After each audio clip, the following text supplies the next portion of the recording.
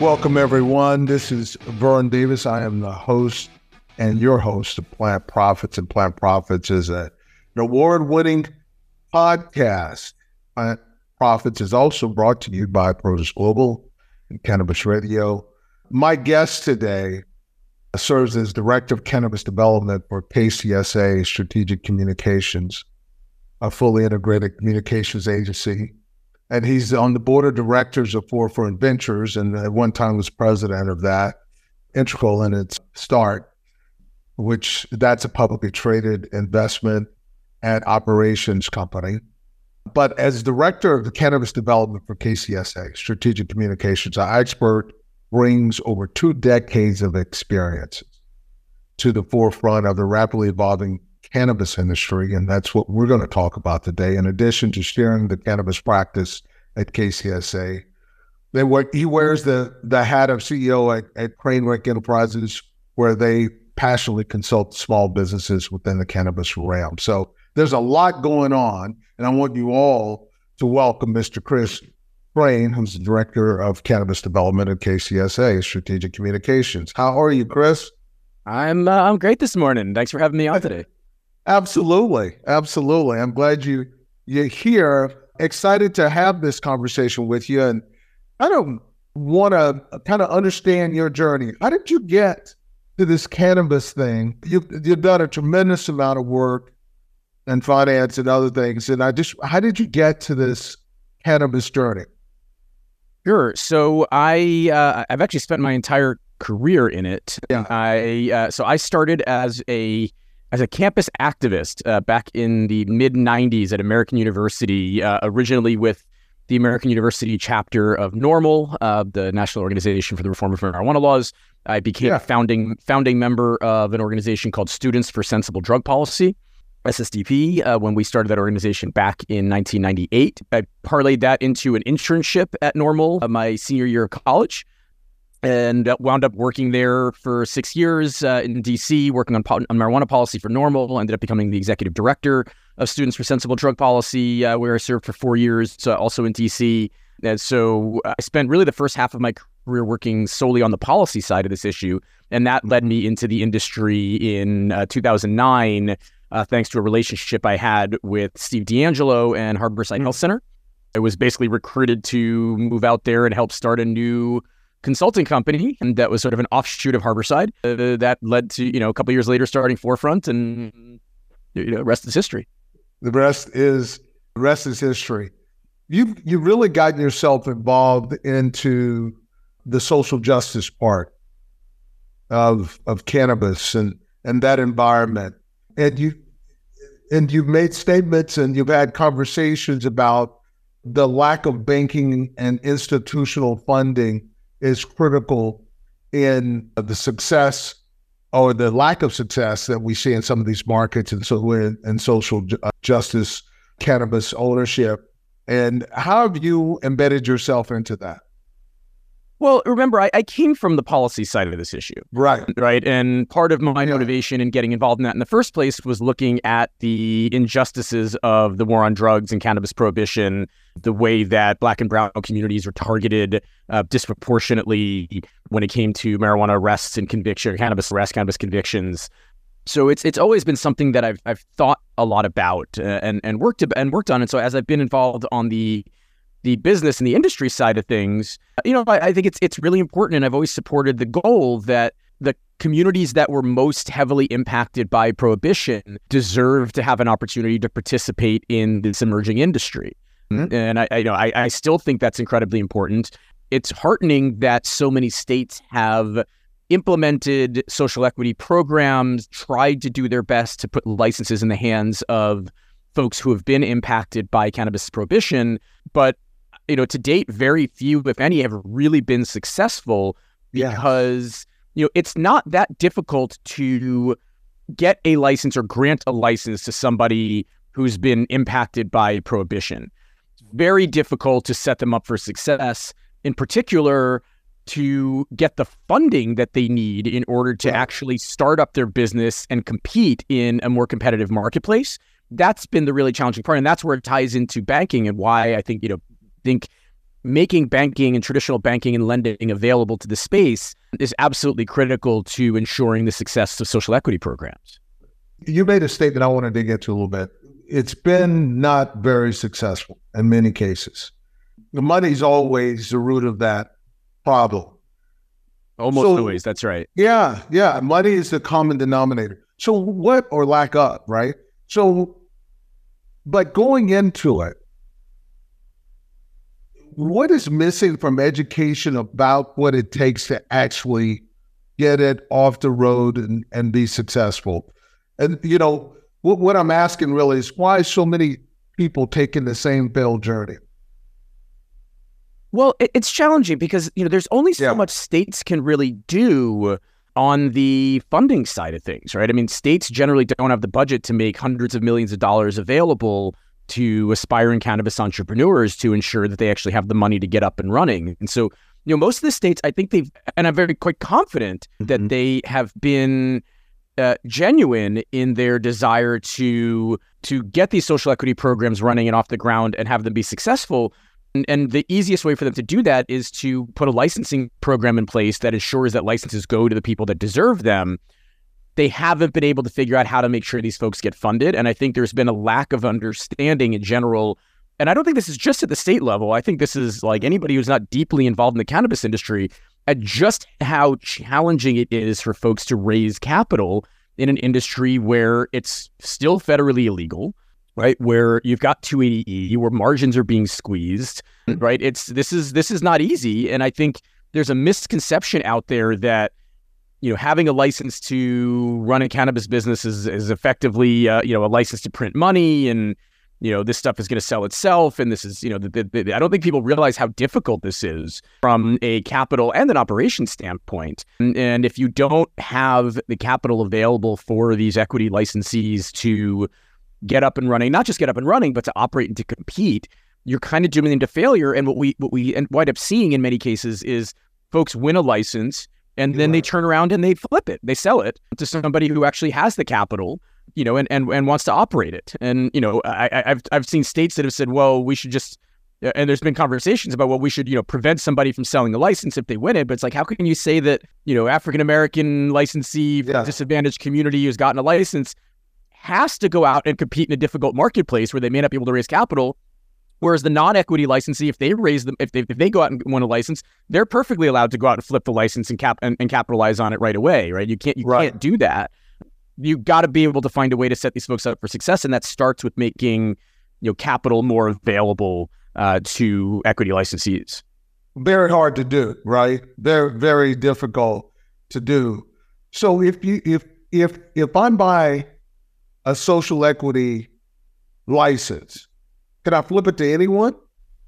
It depends on the state. In most cases, yes, you can. But that creates a predatory environment, doesn't it?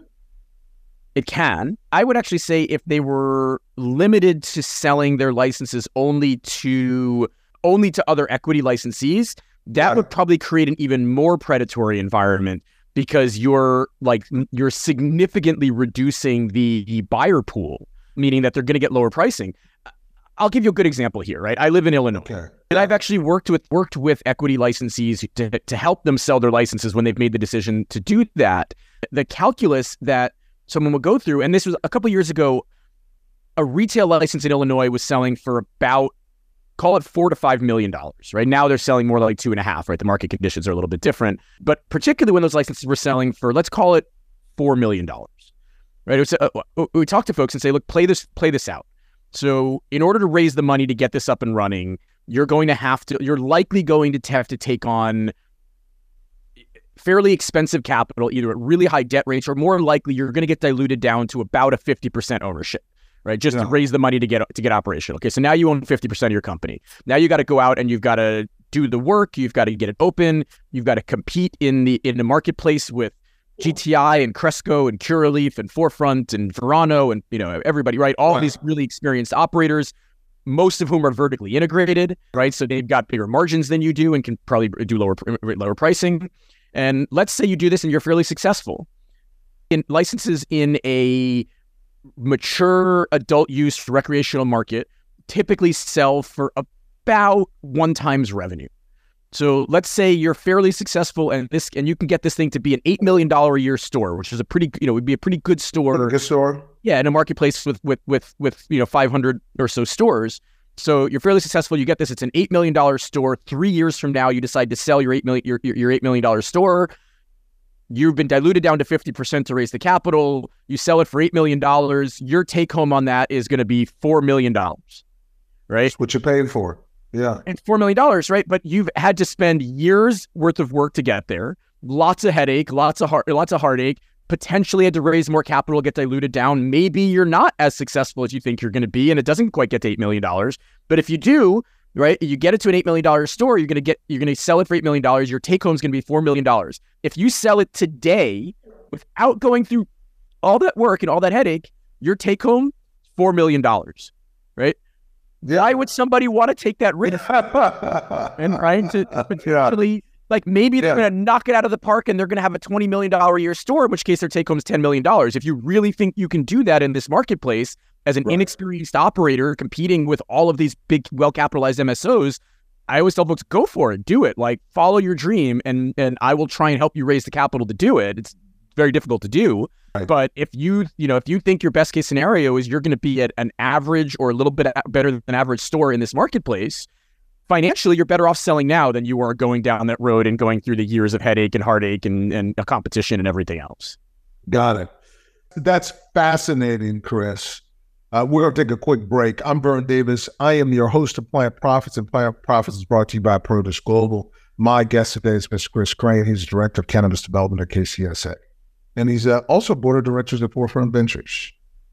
Kris, we'll be right back. Plant Profits will return so our sponsors can profit from these messages. Hey, welcome back, everyone, to Plant Profits, and I'm your host, Vern Davis. My guest today, Mr. Kris Krane, Director of Cannabis Development at KCSA, and the Board of Director member at Forefront Ventures. Look, Kris, as we were talking, what you said to me, that the light bulb went off, and man, I may want to buy and flip these things. Versus, why do I want to be a retailer? I always tell folks, nobody really makes money running a cannabis company. People make money selling their cannabis company. Exactly. So you can make it in or out. You gotta. At some point, you got to sell it. It depends on what you really, really, really want to do. Exactly. So tell me, we were talking about money, which is really important in what you do and having success with these businesses, these small businesses. 280E, right? Sure. Big issue when it comes to running a business of cannabis business in this particular case. Probably the biggest, yeah. Right. It's huge. So some states are trying to ease the pressure of what 280E means to the cannabis operator. Tell me about that. I believe New York did it yesterday. Yeah. The Northeast is very big on it. Yes. We did the same thing here in Illinois. Yeah. So tell me, what does that look like? What does the state do? And tell me the effect on the operator. I mean, I don't think I need to go through what 280E is, right? I mean, I think this audience is familiar with that. But most states tie their tax codes to the federal tax code. Now, not in all cases, right? The tax rates are going to be different, but the way that you can take your deductions as a business or as an individual, but particularly in this case, right, we're talking about as a business, right, is generally the same at the state level as it is at the federal level. And so 280E, right, where you're not allowed to deduct standard business deductions from your taxes, impacts not only your federal taxes, but your state taxes in most cases, right? And so, and that basically eats away your entire margin, right? You can't, it's virtually impossible to turn a profit in most cannabis businesses, especially in cannabis retail, because 280E just crushes your profit margins. And that's at both the federal and the state level. And so what's starting to happen is a handful of states, like I said, New York, they just sent their bill to the governor, I believe, yesterday. Illinois did the same thing earlier this year. A number of other states have done it as well. Massachusetts Massachusetts. And so what they're basically saying is that 280E is not going to apply at the state level. So at the state level, you're paying business taxes the way any other business pays taxes, right? Not like cannabis businesses, which are treated illegally. You still have a tremendous tax burden at the federal level, but it does provide really meaningful tax relief at the state level, being treated like a regular business. That's right. What is that meaning to a business of making money and not making money, as you've seen it for almost a year in Illinois? Well, I mean, Illinois, it just happened actually. So, but we've seen it around the country. We've seen it certainly in Massachusetts. I know, Forefront has operations in Massachusetts, and it's the difference between being able to be profitable and not. Now, when you still factor in federal 280E taxes, there's still not a whole lot of profit margin left. But when you add state 280E taxes on top of that, all that margin is gone. Yeah. So look at these top line numbers. I talk to people outside of the cannabis space who are like, "Oh, look at all these numbers all these companies are doing. There's so much money in cannabis." Like, yeah, but it's all being eaten up in taxes. Right? I mean, you sound like it's easy to sort of sound like a Republican here, and like, taxes are too high. Well, this is different, right? We're not taxed like every other business. We're taxed. Well, it's totally different. Yeah, we're taxed like a drug dealer, right? We're quite literally taxed like drug dealers. You're illegal. You're illegal, but send me your taxes. Right. I mean, that's literally what he is. Yeah. Right? It was put in place to prevent drug traffickers from like writing off their speedboats and say, well, we use these to run cocaine in from the Caribbean right into Miami, so it's a business expense. Not that was really happening, but this was during like the height of drug war hysteria in the 1980s, and people were bringing up all these like crazy examples of things that like theoretically could happen that just were not in practice. And so we're treated quite literally as drug traffickers under federal law, with the intent, the express intent of not letting us turn a profit. Yeah. So thank you for that. At KCSA, right? And you guys are in communication. What strategies you guys employing to help your clients navigate this regulatory environment? So, KCSA we're a public relations firm, right? So what we do is we work with our clients to help them craft their messaging right around issues like this, but any other issues that they're facing, help them get the word out about their stores. We're kind of an extension in many ways of their marketing arms. We help them gain earned media to, get quoted in newspapers and media publications and local news if they're doing a store opening, right? To help them get coverage in their local papers or local business journals, local news, right? If they're trying to establish themselves as a thought leader, to get them in those types of publications. When I was the president of Forefront, I was a client at KCSA for 5.5 years. I've been writing a column on the cannabis industry for Forbes for about 6 years now. KCSA got me that column, right? And so I was really thrilled to be able to join the team after I left Forefront, because I had worked with them for 5 years as a client. I knew these folks well. I knew how much they cared about this industry, but most importantly, like what a good job they do for their clients in helping them raise awareness, raise their public profile, and to support their business objectives through targeted public relations and earned media. Mm-hmm. How does that business evolve in the cannabis arena, the PR business? Well, I think KCSA was really the first major PR firm to get into cannabis. So KCSA is not a cannabis PR firm. And there are some of those out there, and some of them are quite good. But KCSA is a 50-year-old firm. Cannabis and psychedelics make up about 20% of our business. And we're in like really traditional industries like, fintech and nagtech and, financial services and healthcare, right? Those large companies and, large established companies and large established industries. I give a whole lot of credit to Louis Goldberg, the managing partner at KCSA and personal friend, Ann Donahoe and Phil Carlson, right, who head up the cannabis practice on the PR and IR side, for having the foresight, 70 or 8 or so years ago when they got into this. They were told by other PR firms in New York, you'll never sign another mainstream client again if you do this, right? Like this is too risky. It's federally illegal. What are you doing? They had to do some, minor damage control, right? Just to reassure existing clients from, major established industries that like this isn't going to hurt their reputation because their PR firm is working in cannabis. And they took a real risk, in part because they saw the business opportunity, but in part because they really believe in the issue. They believe in the cause, and they believe that a successful, professional, well-regulated industry is critical to helping end prohibition. So this was the kind of team that I was really excited to be a part of when I had the opportunity to do so. No, it's great.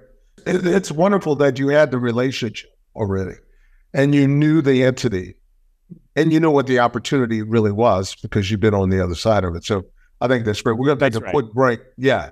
We're gonna take a quick break, Kris, and when we get back, talk more about KCSA. I want to really get into where you guys are headed in the industry, and what are some of the things that you see in your vision about the industry that needs more light shown on it. So I'm Vern Davis. I'm your host of Plant Profits, and you're enjoying listening to the Plant Profits podcast. And my guest today is Mr. Kris Krane, who's the Director of Cannabis Development at KCSA. Plant Profits will return so our sponsors can profit from these messages. Hey, welcome back, everyone, to Plant Profits. Plant Profits are brought to you by Produce Global. I'm Vern Davis. I am your host, and my guest today is Mr.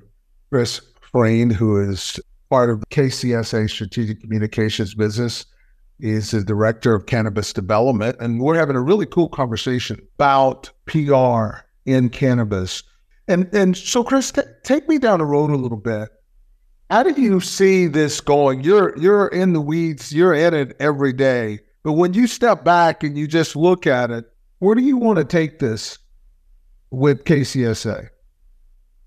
I would love KCSA to be seen as, and I think we're well on the way, the premier public relations and investor relations agency for the cannabis industry, right? To represent, I think, both the large publicly traded multi-state operator types, as well as, some, smaller, companies that are doing, I think, unique and interesting things in the space that, that I find really exciting.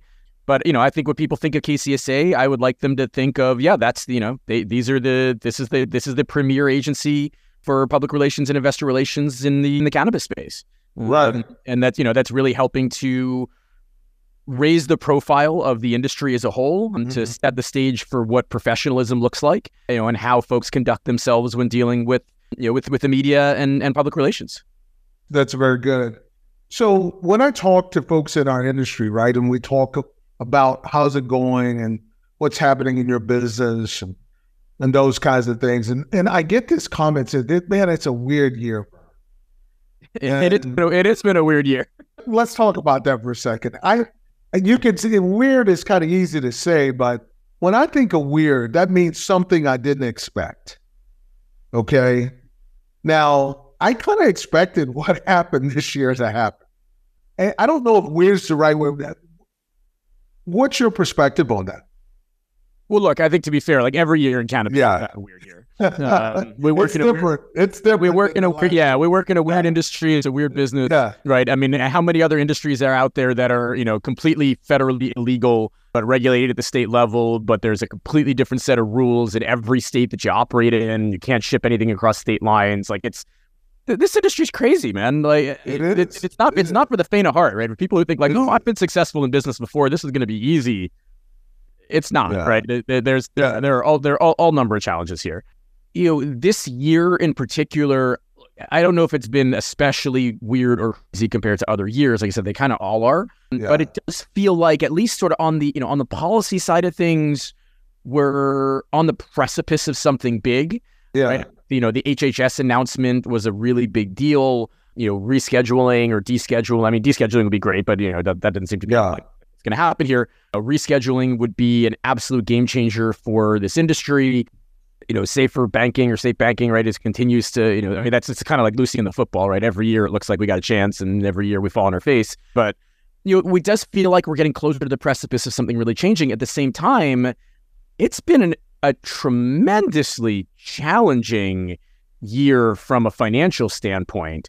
Right? I don't think I've seen a worse capital environment in cannabis since the early days, right before recreational even passed, or the early medical days. The interest rates that companies are borrowing money at, it's astronomical, and it's going to wind up killing a lot of these businesses if more professional capital doesn't enter the space and folks get a chance to refinance, which I do think will ultimately happen. But the businesses are in as bad a position as I've seen them. We've seen, the combination of capital just largely drying up. There's virtually no equity capital out there. The debt that's out there is tremendously expensive. It would be largely considered serious. They consider it serious in any other industry. Coupled with the fact that pricing has gone down just about everywhere, which is great for the consumers, but squeezing margins that are already compressed because of our previous conversation with 280E, right, and all the other business challenges. Like, this has just been, I think, the most difficult year from a business perspective for the cannabis industry on record that I can remember. And yet at the same time, there's this reason for cautious optimism that things may change in the near to medium future. So, I mean, those two things together, I think kind of, do make it kind of a, come back to the original question, kind of a weird year. I can buy part of that being weird because I think you answered the question when you said, Kris, when you said every year is crazy, right? Yeah, so, that's true. It's a crazy industry. Here's what you and I know. Next year's going to be crazy. We don't know how crazy, which way crazy, but it's going to be crazy, Hopefully it'll be crazy because like stock prices have gone up 10x and all this new lending at 8% is flowing into the space, and 280E's gone away because of rescheduling. That's the kind of crazy I'm hoping for, and I think the industry could desperately use right now. Two questions. What's your bet on two things? The Farm Bill, HD9 will continue. Hemp Delta 9 will be able to continue because the beverage community is really expanding through that vehicle and doing some really cool things and putting product on the lips of consumers in ways that they could have not done it without it. What is your thought on the hemp bill? Yeah, to be honest, that's one I have not been nearly as involved in as some of the others that are going on at the federal level. That said, I do think it is really important that the federal government get a handle on what's going on with these sort of Delta products, Delta THC products in general. You've got the situation now where these legal regulated companies have to jump through unbelievable regulatory hoops and challenges, right? The security requirements in order to operate retail dispensaries are just crazy. We're treated like, banks. And yet now you can walk into like a bodega or a convenience store or a gas station and buy hemp-derived Delta 9 products right behind the counter. Right, with no security, none of this crazy regulatory overhead. That what's wrong with that, Kris? Why is that? Nothing is wrong with. Nothing is inherently wrong with that. But if they're able to do that, the legal regulated industry should be too. That's the problem, right? All of these companies have gotten up and running in these legal regulated, state regulated industries where they are treated like banks, like you're dealing in plutonium in some ways, right? And have all of this super high regulatory overhead and 280E. Right. Banking challenges and all this stuff, and now all of a sudden they have to compete with companies that don't have to do any of that and can just sell it straight over the counter. So look, my suggestion would be these state regulated industries should really ease up and make it easier for operators, because there's really no need for these crazy regulatory environments that we have and these costs. But as it is, like the Delta 8, even Delta 9 hemp derived products are, I mean, they're contributing to the major financial challenges that the cannabis industry faces right now because they don't have those same restrictions. So I think what I'd like to see is a level playing field. That doesn't necessarily mean going at, like, I'm not one who's saying everyone, the feds need to just go after these hemp-derived businesses, but they do need to level the playing field because they're killing the legal industry, and all these companies have done, all they've done is follow the rules. Here's the opportunities for those companies who have products only in dispensaries. They should develop the hemp version and get more points of distribution on the same brand and build a brand. Some are doing that, but they are doing it. Some are starting to do it, but many state regulators really frown at the idea, right? And so there's a balancing act there of not pissing off your state regulators, right? Who are overseeing this business that you've invested millions of dollars to get up and running. So it's a real challenge. I mean, it needs to be solved. I'm with you. I don't know exactly what the answer is. It is a real problem for the legal regulated businesses that have had to jump through all these hoops and followed all these rules, and now all of a sudden they're competing naked down the block that didn't have to do any of that, and the states seem to have no problem with it. Right? Because it came from hemp instead of from cannabis, which is the same plant. Yeah, no, totally understand what you're saying. It's just that what I'm actually seeing is those folks are doing both. They're doing. I don't think a lot of them are really doing both. Most are doing one or the other. Well, no, it's a movement toward doing both. I see more people yes. That's what I'm saying. Yeah. It's just moving going.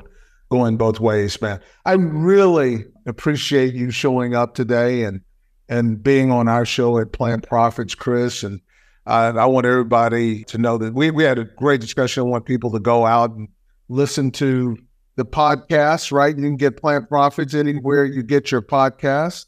Subscribe, do that. And Approach Global, my company, we're on all platforms of social media.